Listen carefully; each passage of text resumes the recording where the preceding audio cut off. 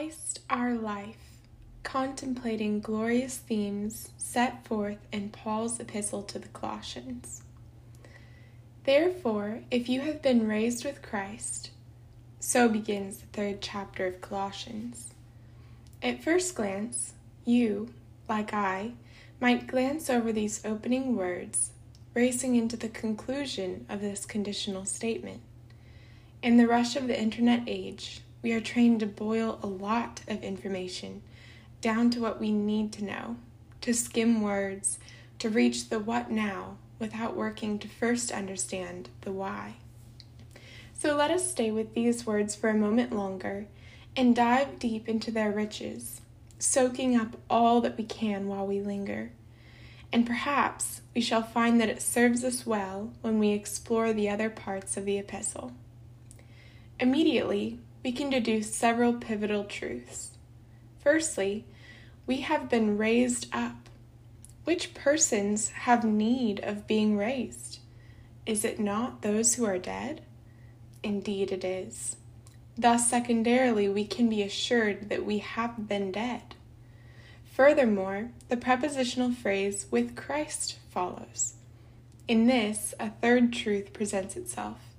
Christ also died, and his rising from the dead is causally connected to ours. With these premises set before us, it would behoove us to venture further into the passage, bearing in mind 3 particular queries. 1. What is the nature of this death of which we are speaking? 2. How have we come to be raised with Christ? 3.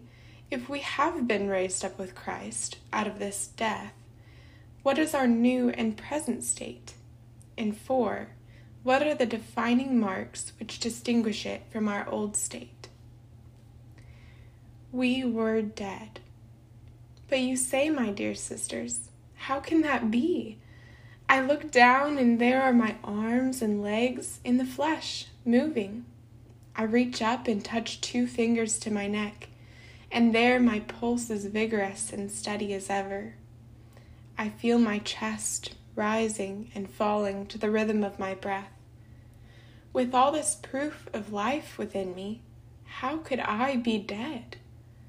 Well, if we turn to the chapter previous in our text, it is plainly written, "You were dead in your transgressions and the uncircumcision of your flesh."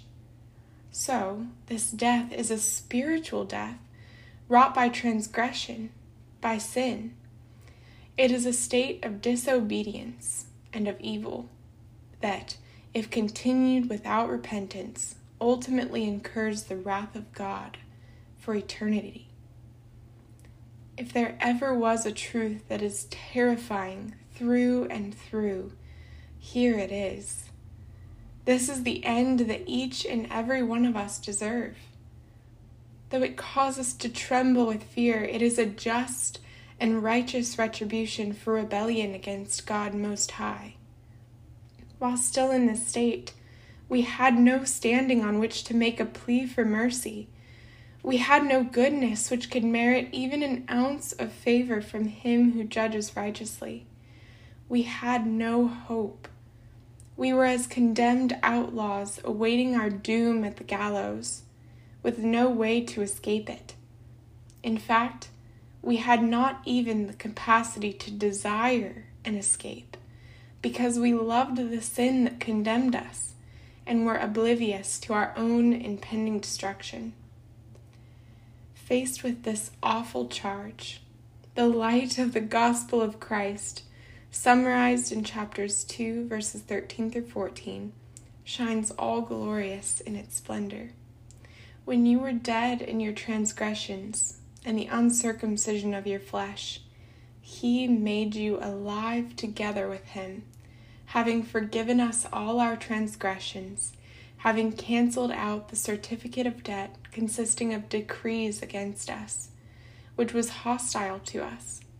And he has taken it out of the way, having nailed it to the cross. How have we gone from being condemned with no hope to being raised with Christ, alive together with him, forgiven of our transgressions and freed from our debt. Christ took upon himself our sin. And what qualifies Jesus Christ to reconcile all things to God through the blood of his cross?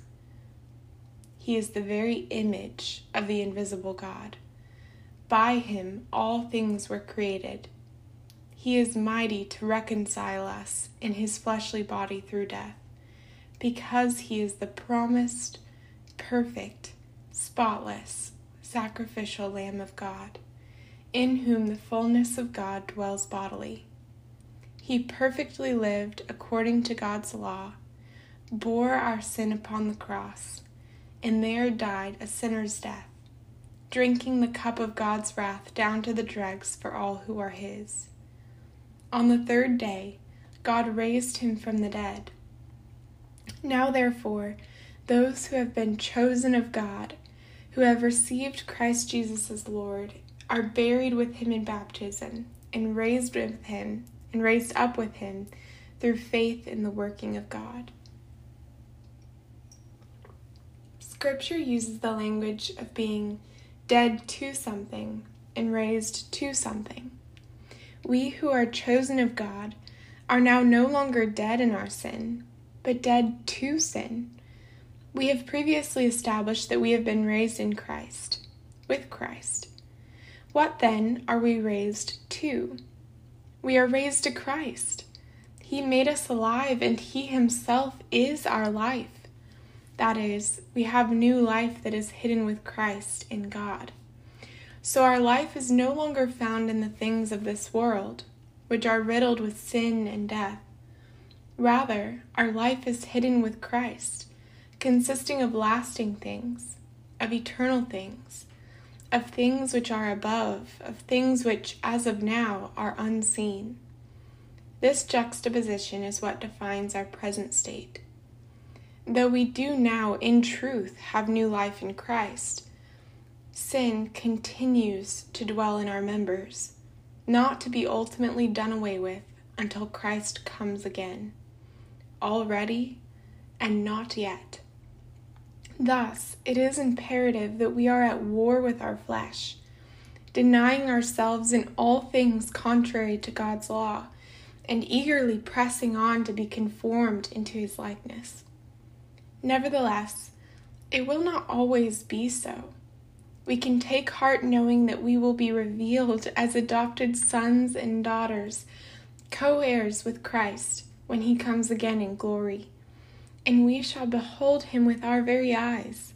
Sin and death will be forever extinguished, and our desires, wills, thoughts, and bodies will be made fully and finally perfect. Oh, what glorious words! What precious hope! This brings us to our marching orders. Having considered the awful nature of our deadness and sin, Christ's glorious work of redemption, our death to sin and resurrection to new life in him, and our present already and not yet state, we have but one thing left to consider. What does it look like practically for us to live as blood-bought, redeemed Christians in the remainder of our earthly but redeemed life? What habits, practices, thoughts, and pursuits are we to put on, and which ones, which we formerly walked in, are we to put to death? Paul explains in chapter 3, verses 5 through 9, that we ought to be dead to, or put to death, all immorality, impurity, passion, evil desire, greed, idolatry, anger, wrath, malice, slander, abusive speech, lies, and any other evil practice which had its place in our old self.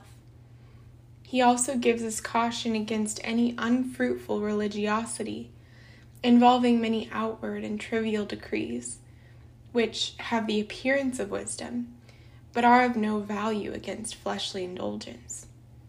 They are merely pharisaical regulations which lie on the surface, but do not penetrate to our affections and motivations, to our inward parts. With regards to what we are to put on, he instructs us in 3 different categories. what our new life in Christ should look like in relation to God, in relation to fellow brothers and sisters in Christ, and in relation to the outside world. As to the first category, we are to walk in a manner worthy of the Lord, striving in everything to please Him. We are to seek and set our minds on heavenly things, where Christ is, and mine the treasures of wisdom and knowledge that are hidden in Him. Our aim should be to see our knowledge of God and His will increased within us until the day when we are presented complete in Christ. We must strive to be disciplined, stable, and steadfast in our faith toward God, not straying from the hope of the gospel that we have heard and been taught, but being firmly rooted and built up in Christ, who is our head. And in all things we are exhorted to overflow with gratitude, joyously giving thanks to the Father, even in sufferings.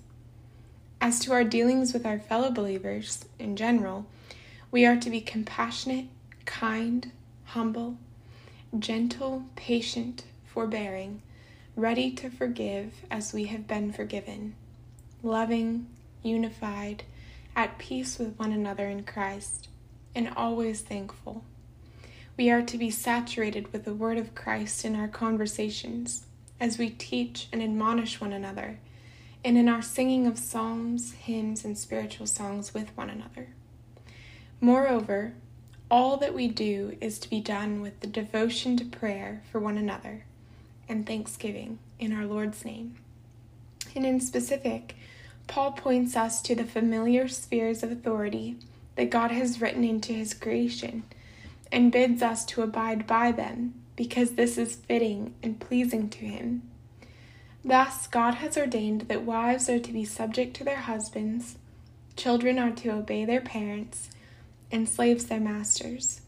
And in turn, husbands ought to love their wives and refrain from embitterment toward them. Fathers are to be careful not to exasperate their children, and masters are to be fair and just toward their slaves. And finally, walking in wisdom, readiness, and grace is essential in our conduct to those who are unbelievers. We need to be wise so that as God gives us opportunities to testify to His marvelous gospel, we do not miss them or squander them. We need to study that we may be quick and ready with a fit and timely response to each person that we may come across in our daily lives. And we must speak always with grace, as though seasoned with salt, that our words might beautifully adorn the gospel which we testify to, and not bring dishonor to it. As we conclude our time in contemplation of this wondrous epistle today, I'd like to offer a few thoughts that I pray will encourage your soul, my dear sister. As Christians, we do long for the exhortations we have been given above to be true of us. We earnestly desire, as Paul also did, to be fully and forever free of this body of death and our sinful habits and tendencies.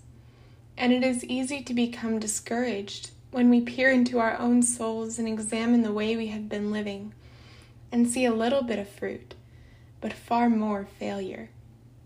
But let your heart be uplifted with this truth. We strive as ones who have already been made holy, who are already beloved of God and reconciled with Him. We can battle against our flesh, putting to death wickedness that resides in us day by day, and we can put on righteousness, being sanctified in all areas of life. How? Because we are strengthened with all power according to His glorious might. Because Christ is our life, and it is by His sinless life that we are justified before God, and His power and might that we shall be presented to Him holy and blameless at the last day, not our own. Scripture quotations taken from the New American Standard Bible, copyright 1995 by the Lockman Foundation. Used by permission, all rights reserved.